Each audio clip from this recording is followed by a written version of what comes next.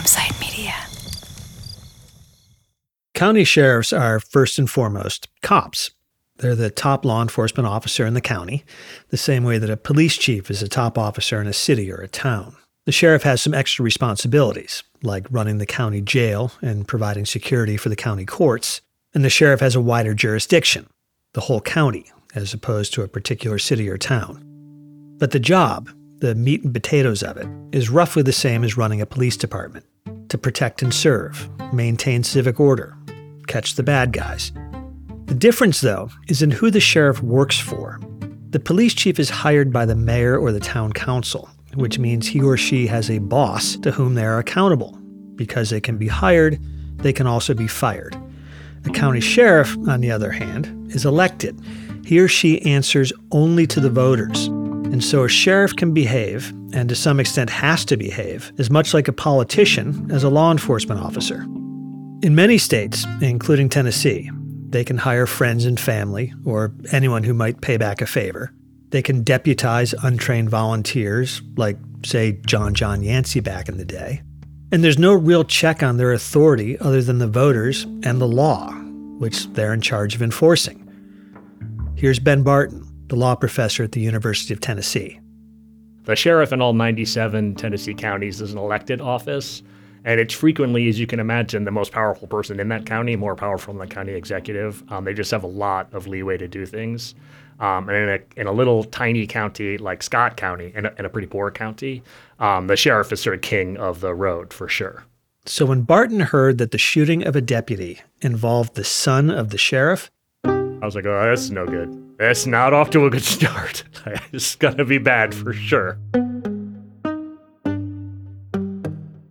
See, there's a history with sheriffs in this part of Tennessee. There's a history, more particularly, in Scott County. In 1985, the sheriff in Scott County had been in office for almost a decade, been reelected twice. And he did seem to have an awful lot of power, or at least he thought he did because he bragged about it.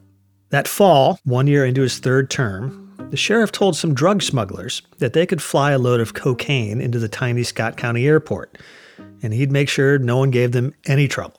And yes, for those who listened to season 1 of Witness, Borderlands, this is probably giving you deja vu. The sheriff in Scott County even arranged to have one of his own deputies escort the courier and their cocaine to the county line. Nobody don't have to tell me anything. I know everybody from here to Georgia. That's the sheriff talking to those smugglers. He also said that if one of his deputies turned rat, he'd, quote, take him out behind the barn and beat him to death. He also said, again quoting, I've been in this business 13 years, and I've always had a man that I can just pick up the telephone and call him and tell him what to do. And by God, he'll do it. And what sort of things might that man do? If I told him to kill you tomorrow, the sheriff said, he'll kill you tomorrow. That's all on tape. Those smugglers weren't really smugglers. They were undercover FBI agents. The feds were mighty busy in East Tennessee back in the 80s. They arrested 8 county sheriffs on drug and gambling charges.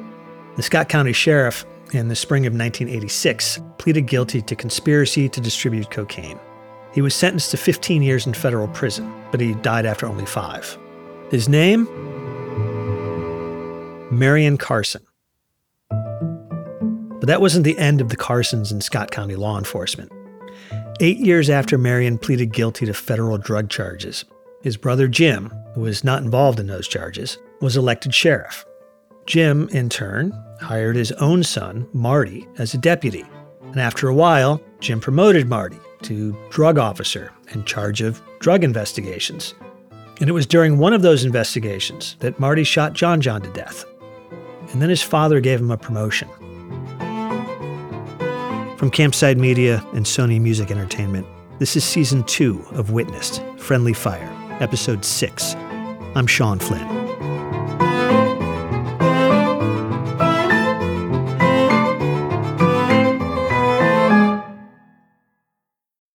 When you make decisions for your company, you look for the no-brainers. If you have a lot of mailing to do, Stamps.com is the ultimate no-brainer. Use the Stamps.com mobile app to mail everything you need to keep your business running with up to 89% off USPS and UPS. Make the same no-brainer decision as over 1 million other businesses with Stamps.com. Use code PROGRAM for a special offer. That's Stamps.com, code PROGRAM. Life started to move on in Scott County. Ryan, Nikki, Mark, and Penny, the 4 people at the mobile home the night of the shooting, all had their charges reduced and mostly got probation. Mark knew the guy who had nothing to do with anything but got hunted by all those cops. He was gone. He'd moved across the state line to Kentucky. By 2006, Lori's, of course, still working on her case, but she's got a year until trial. She'd started dating someone, and it was getting pretty serious. There's also a local election coming up that August. Paul Phillips, the DA, was running unopposed, again. Donnie Phillips, the deputy who backed up Marty's story, was getting into politics. He was running for clerk of the circuit court. They'll both win. And then there's the sheriff, Jim Carson. He was running for a 4th term. John Yancey had been dead for almost 3 years at this point, so he obviously wasn't around to challenge him. But 3 other people did. In the normal order of things, that probably wouldn't matter. A Carson, first Marion, then Jim, had run the Scott County Sheriff's Department for 22 of the previous 30 years, despite Marion going to prison. The office seemed to be theirs for the taking, a job they weren't so much elected to as entitled to.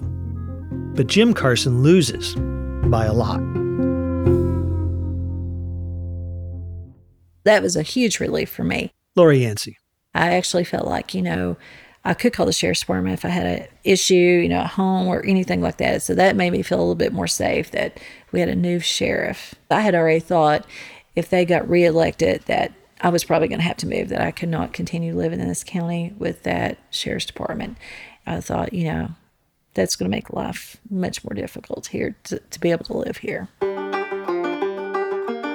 Jim Carson was beaten by a 29-year-old former state trooper named Anthony Lay.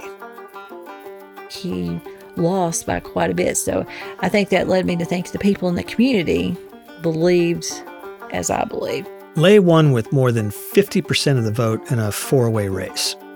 Jim Carson came in second with about 26%, which Lori saw as sort of a referendum on her belief that the Carsons were no good, that Marty intentionally killed her husband. That was not the platform that Anthony Lay ran on. After a lot of back and forth with our producer, Lindsay, he agreed to talk to us. Hello. Hey, we missed the exit, but we're turning around now, so we're about 5 minutes. 10 minutes away. 5 minutes. Okay, be there soon. Bye. You had to say we missed the exit. Sorry. That's embarrassing. Lay would have a good read on the sheriff's department in the years after John was shot.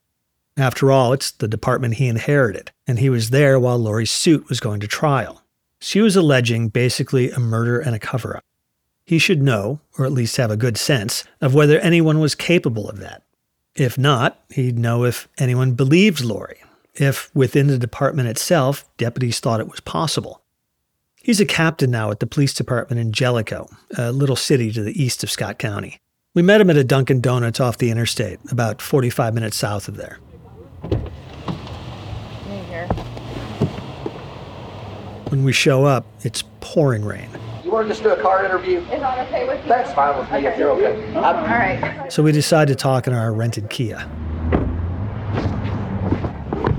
We start at the very beginning, September 1st, 2006, Lay's first day as the newly elected sheriff of Scott County. I had a departmental meeting at 12:01 a.m.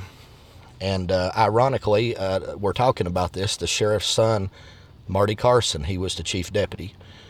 And I remember about 2 minutes to 12, I stepped up to the office door, and Chief Carson at the time stepped to the door.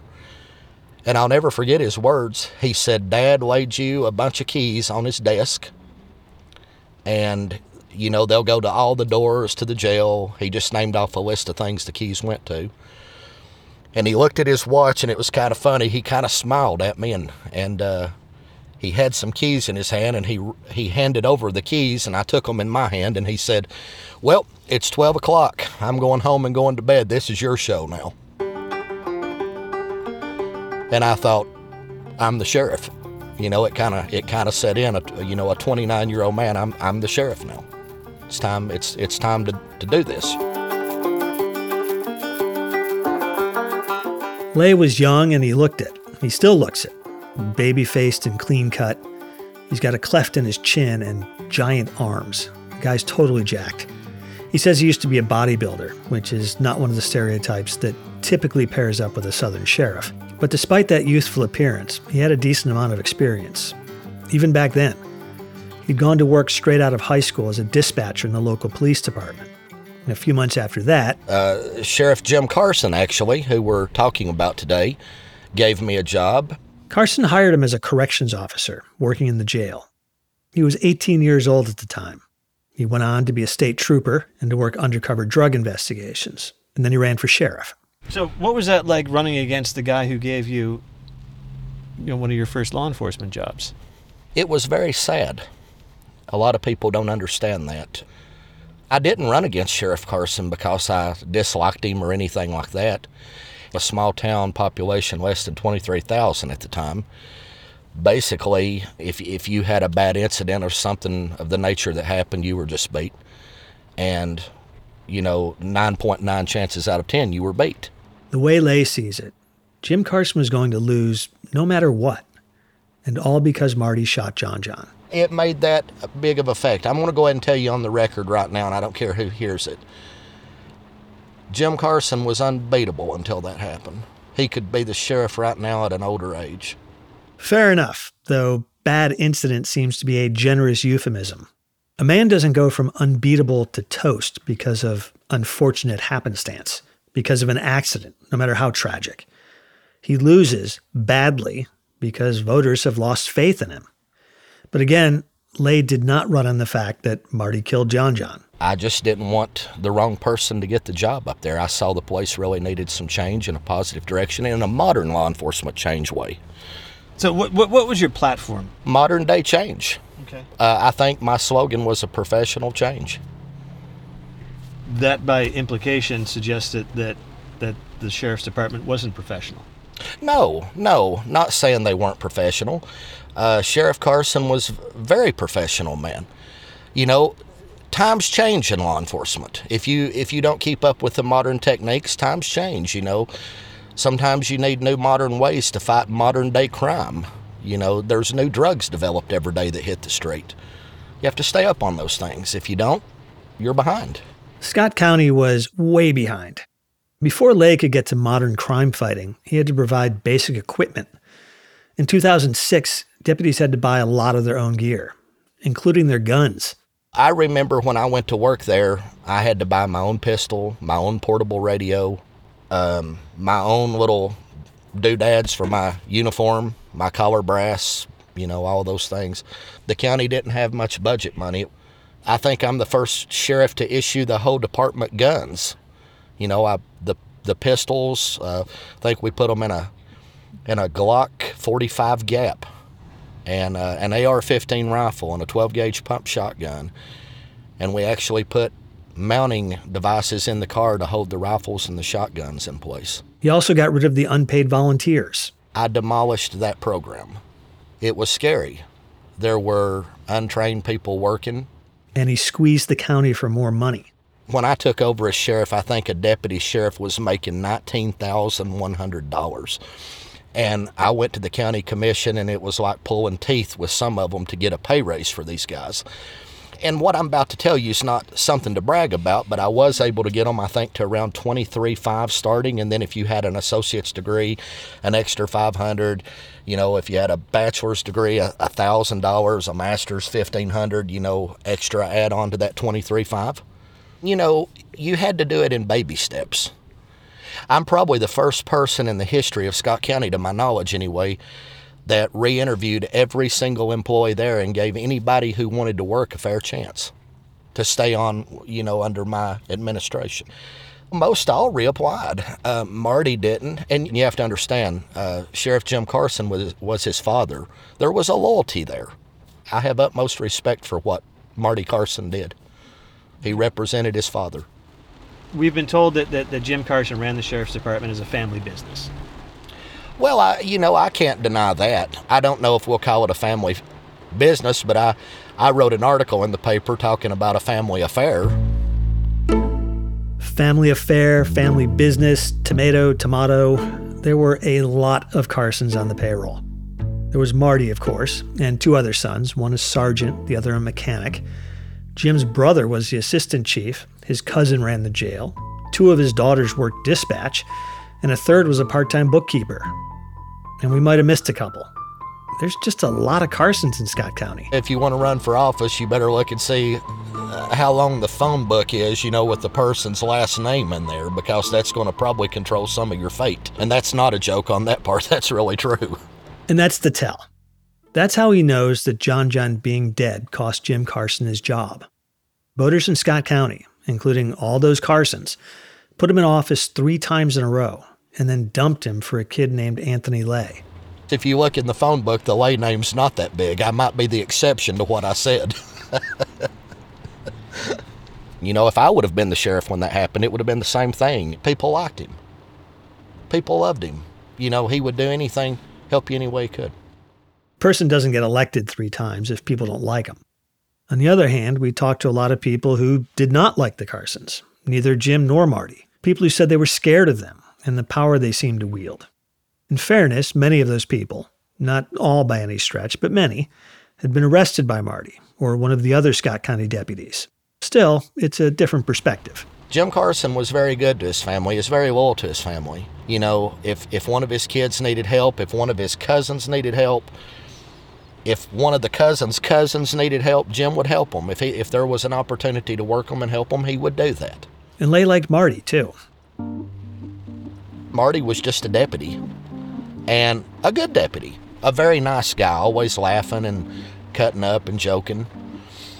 Smoking a cigarette, drinking a cup of coffee, just an ordinary guy. And you couldn't keep from liking Marty. He was the guy that everybody, you just liked him. He was basically a smaller version of his father, Jim, who was a very well-liked man. Scott County's a very rumor-full town, The rumors can run wild like wildfire.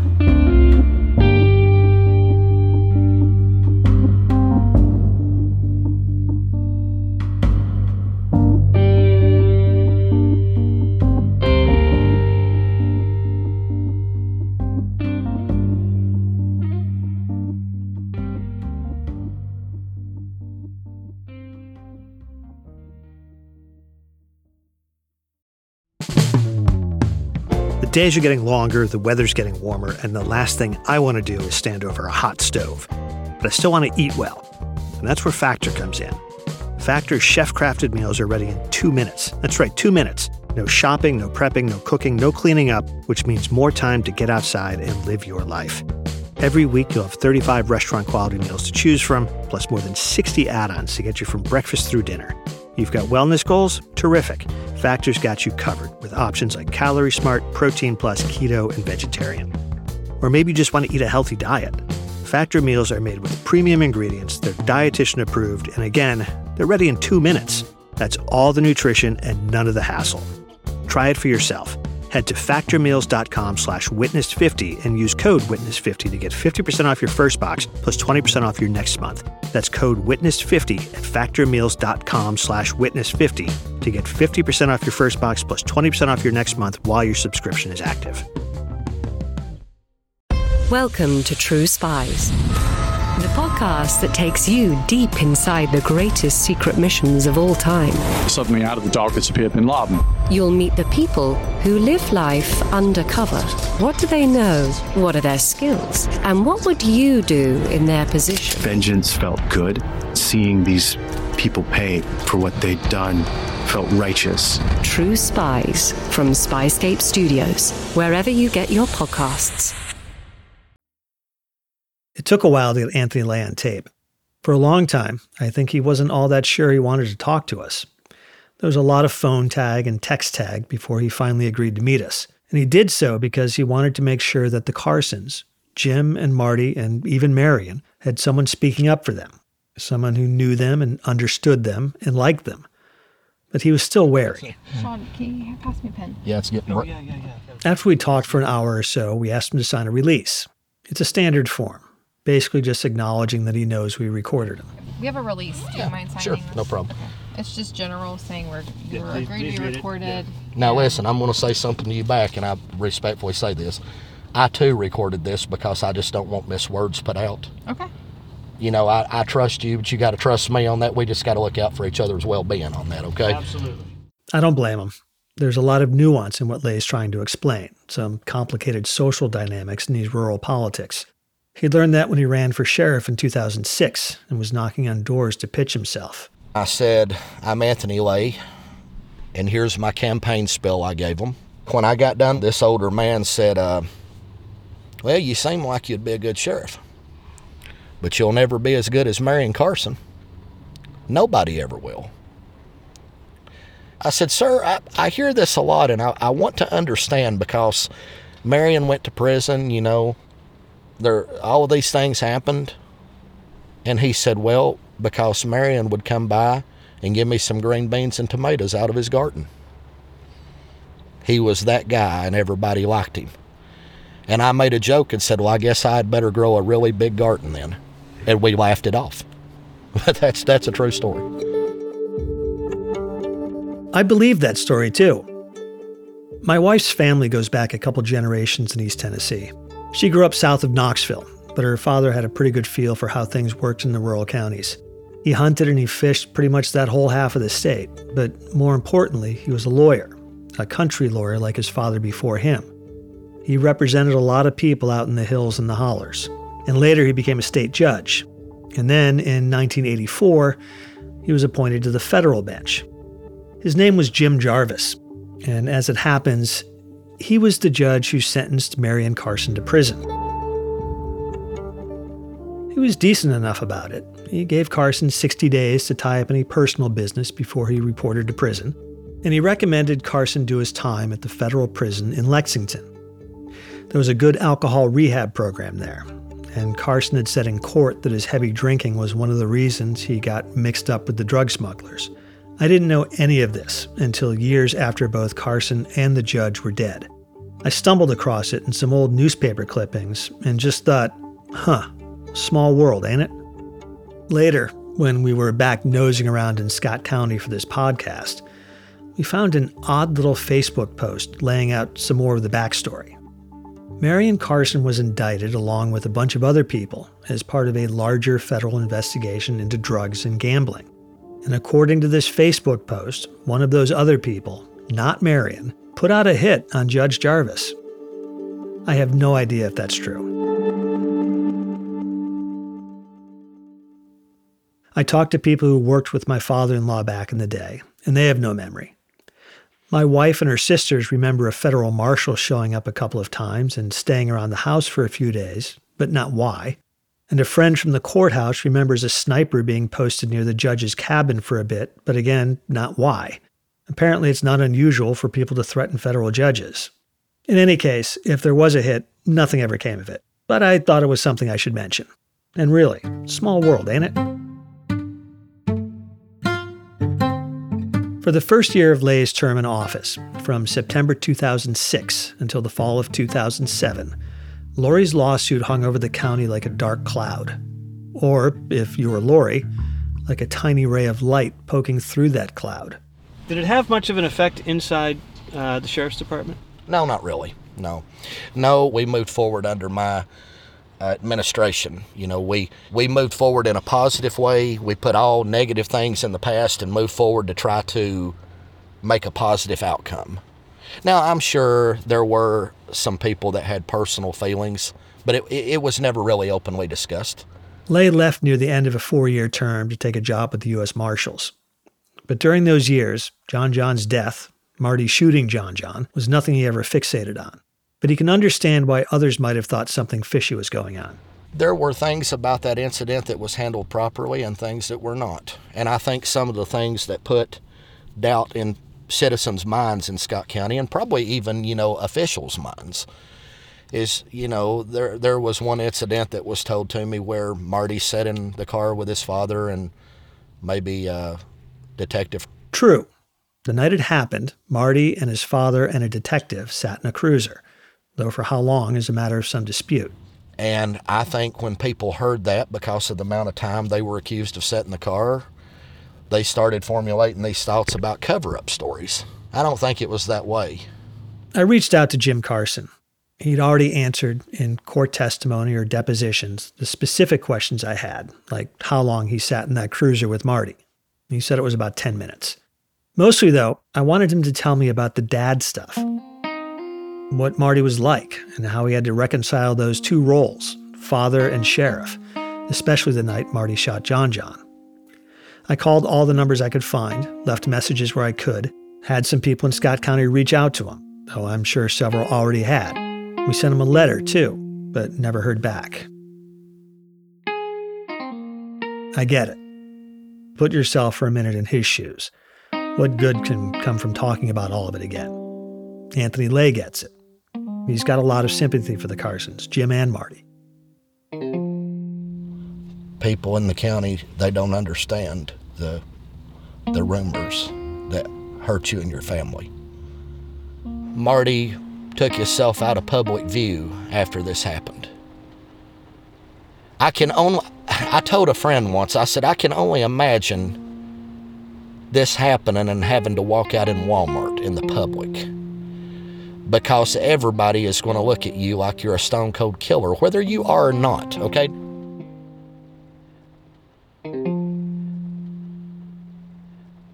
I got a little teary-eyed because I know what Sheriff Carson and Marty and his family's been through. I didn't go through anything to the severity that they did where somebody was shot and killed. But I can tell you what I went through just with rumors will drive a perfectly sane person insane almost. You've got to be strong and thick-skinned, and luckily I was, even at an early age. Most people couldn't have dealt with that. It's incredibly rough. This is where Lay does a little semantic jujitsu. He's convinced Jim Carson lost because Marty killed John. But he says that doesn't mean people believed Marty did it on purpose, that it was anything more than an accident. It just kind of tainted everything. It's not that anybody believed or disbelieved. Basically, if the situation hadn't have happened, but you would have put the right rumor out there on somebody in Scott County, you can beat them.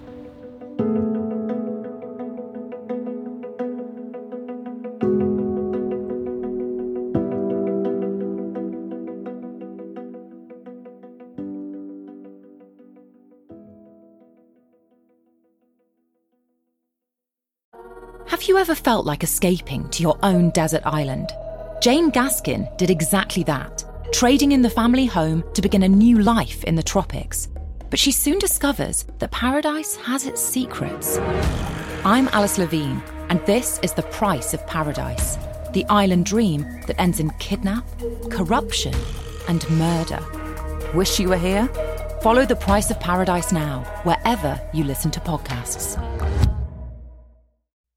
In the 1970s, John Todd burst onto the evangelical scene with a shocking tale. He claimed to be a former witch, involved in a then unheard-of secret organization called the Illuminati, and urged Christians to prepare for a violent world takeover. First of all, the number one weapon in everybody's home should be a 12-gauge pump shotgun. Hear the amazing story of one of the originators of the modern-day conspiracy theory. From Magnificent Noise and Sony Music Entertainment, this is Cover Up, the conspiracy tapes. In early 2007, when Anthony Lay is trying to make the sheriff's department into something more professional, Lori and her attorneys are pushing ahead with her lawsuit. They're interviewing witnesses, taking statements, gathering evidence, trying to build an ironclad case against Marty. And now Lori has someone to come home to and lean on, a man she'd been dating and eventually married, Howard Ellis. We met through mutual friends. A girl that babysitted for me also babysitted for him. Even John's sisters knew Howard. They'd went to school with him. And so everybody's just trying to fix us up. You know, I had dated John since I was a freshman in high school. So I really couldn't say I've really dated anyone other than John. I was just really sick about it. I was nervous and really was going to change my mind because I thought, this is not worth it. This is just too emotional. It's just a difficult situation. But I went through with it, and he showed up at the door. And the first thing I told him that I am a nervous wreck. And it was kind of funny because he goes, I am too. They went on another date and then another, and it was a little awkward because Howard at the time was a prosecutor. He worked, in fact, for Paul Phillips. He ended up leaving the DA's office because I'd already sued the sheriff's department. I think it was going to be a conflict for him to continue working at the DA's office. Lori and Howard got married in the summer of 2006, just before Anthony Lay was elected. I bring all of this up not because it's a love story, which it is, but because of Howard's role in Lori's lawsuit. Because he'd been a prosecutor, and because he's now a defense attorney, he knows a lot of people who've been on the wrong side of the law in this little county. He knows how to find those people and how to talk to them. That's an asset for Lori's team. When Howard joins, they're still trying to figure out their best strategy, particularly what to do with the theory that Marty killed John to stop him from running against his father. It never made a whole hell of a lot of sense. John hadn't announced anything, and he definitely wasn't talking to the sheriff's son about it. I mean, why would you kill someone just because they're going to run for sheriff? It doesn't mean he's going to win. But at that point, that's all I knew. That's the only motive I knew of at that time. Did you imagine any other motives? Did you run any theories through your own head? No. I know John had mentioned, on and off that, at different points in times that he had heard that Marty was taking bribes. I guess this come from confidential informants. We'd heard this stuff, but I really didn't know why he would be killed over something like that. But it's all they had to go on. Until one day, a few months before the trial, Lori was working her shift in the ER, taking care of a patient, a man she'd seen a few times in the hospital. That was Rick Babb. Rick Babb is someone I had taken care of in the ER on and off. Didn't really know him very well. Reddish hair, a little scraggly, probably like 5'7" or 5'8". And the first thing he told me that he was an outlaw. He was the type of person I could see him being probably, as he called himself, an outlaw. He just came across that way. He was kind of, I think, proud to be an outlaw. That was just the way he came across. And he told me that he had, drug problems himself. And that, he was very upfront about that. And that he knew John and Marty. She didn't remember why Rick was in the ER, and she probably couldn't tell us anyway. And then when I go back in to discharge him, he just calls me my name. He calls me Miss Yancey. He goes, "You've got this all wrong." And I really didn't know what he was talking about. I've had his healthcare information on mine. I said, "What are you talking about?" He said, "Why your husband was shot." He said, "You've got this all wrong." He said, "It's not because he was running for sheriff." And, I was just shocked and surprised. He told me that him and another family member met Marty Carson in a cemetery. And I think that was located in Oneida. And that it was one night. And that he offered Rick Babb money. And I think he also had a handgun he was going to give him to kill John. I thought, does this person know what he's talking about? I have no idea. He said he couldn't talk to me then, but there was more to the story that he needed to talk to me about. He just brought this information up to me. And I don't know, I just thought, I believe him because he brought this out of nowhere. I didn't ask him any questions, didn't even know who he was. And I thought he seemed very credible. Lori calls her lawyer's office. And I told him what this guy had told me in the ER. And from that point, they set up, to talk to him and get a statement from him. And this is what Rick Babb said. He said John was killed because of drugs. Rick Babb said that he'd been a CI, a confidential informant for Marty Carson for 6 years, told him who was cooking and who was selling. He said he was Marty's delivery boy or runner who could make drug buys for Marty, ostensibly so Marty would have evidence, the drugs, to make an arrest. Except Rick said that after a lot of those buys, 65 or 70 of them, Marty didn't arrest anyone or even file a report. He just kept the drugs. And if he did make an arrest, Rick said, If Marty did lock up a cook or a dealer and confiscate a bunch of meth, he would only turn in a little bit. Marty, again according to Rick Babb, was deep into meth. He used it. Rick said he snorted lines with Marty, thick as a pencil, right off the hood of his cruiser. He said Marty had people cooking for him, and even helped 2 guys break out of the county jail so they could go make more meth for Marty. He said that if Marty, and we're quoting here, found out about a meth lab that was not his, he would shut it down. Rick Babb also said that it was his fault that John John was dead. He said that in the fall of 2003, he bought a bag of meth at Marty's direction. And for some reason, John John came to pick it up. And Rick, assuming John John was as dirty as his partner, said something like, "You boys have fun with that." He asked Rick what he was talking about, and Rick told him all of it. John John said he was already on to Marty, and he had been for a long time, that he was investigating his own partner. And then Rick Babb went and told Marty. He told Marty he'd screwed up, and Marty agreed. And then Marty tried to give Rick and his nephew a gun and a pile of money to kill John John. Rick refused. He said that was 3 weeks before Marty shot John John. He said, "I knew Officer Yancey was going to get killed, and I knew Marty was going to kill him." That's what Rick Babb said. And then I thought, finally, maybe there is more to this. Maybe there is a break in this case. Next time on Witnessed, Friendly Fire. He said, but Marty thought it would be funny to ask me if I wanted to kill John Yancey. You know? I wasn't trying during that time to get involved with law enforcement. They'd bury me. Was Marty a dirty cop? Could any of this be true? I said, if I know anything on Marty Carson, it's not to be said out here in public. It's not to be said to nobody. There'll not be nothing told that I know. I think when they stabbed Rick, somebody, I'll say somebody, was trying to send a message.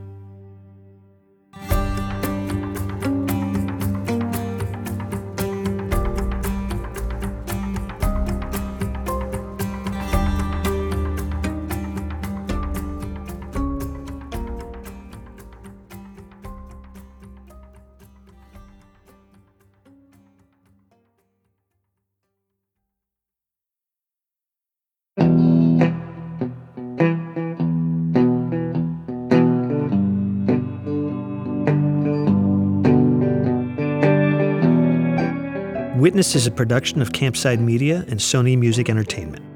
Friendly Fire was reported and hosted by me, Sean Flynn. Lindsay Kilbride is the senior producer, and Callie Hitchcock is the associate producer. The story editor is Daniel Riley. The series was sound designed by Shani Aviram, with mixing by Ewen Lytramuin. This episode was fact-checked by Alex Yablon. The theme song is Buoy by Shook Twins. A special thanks to our operations team, Amanda Brown, Doug Slaywin, Aaliyah Papes, and Allison Haney. Campside Media's executive producers are Josh Dean, Vanessa Grigoriadis, Adam Hoff, and Matt Scher. If you enjoyed Witnessed Friendly Fire, please rate and review the show wherever you get your podcasts.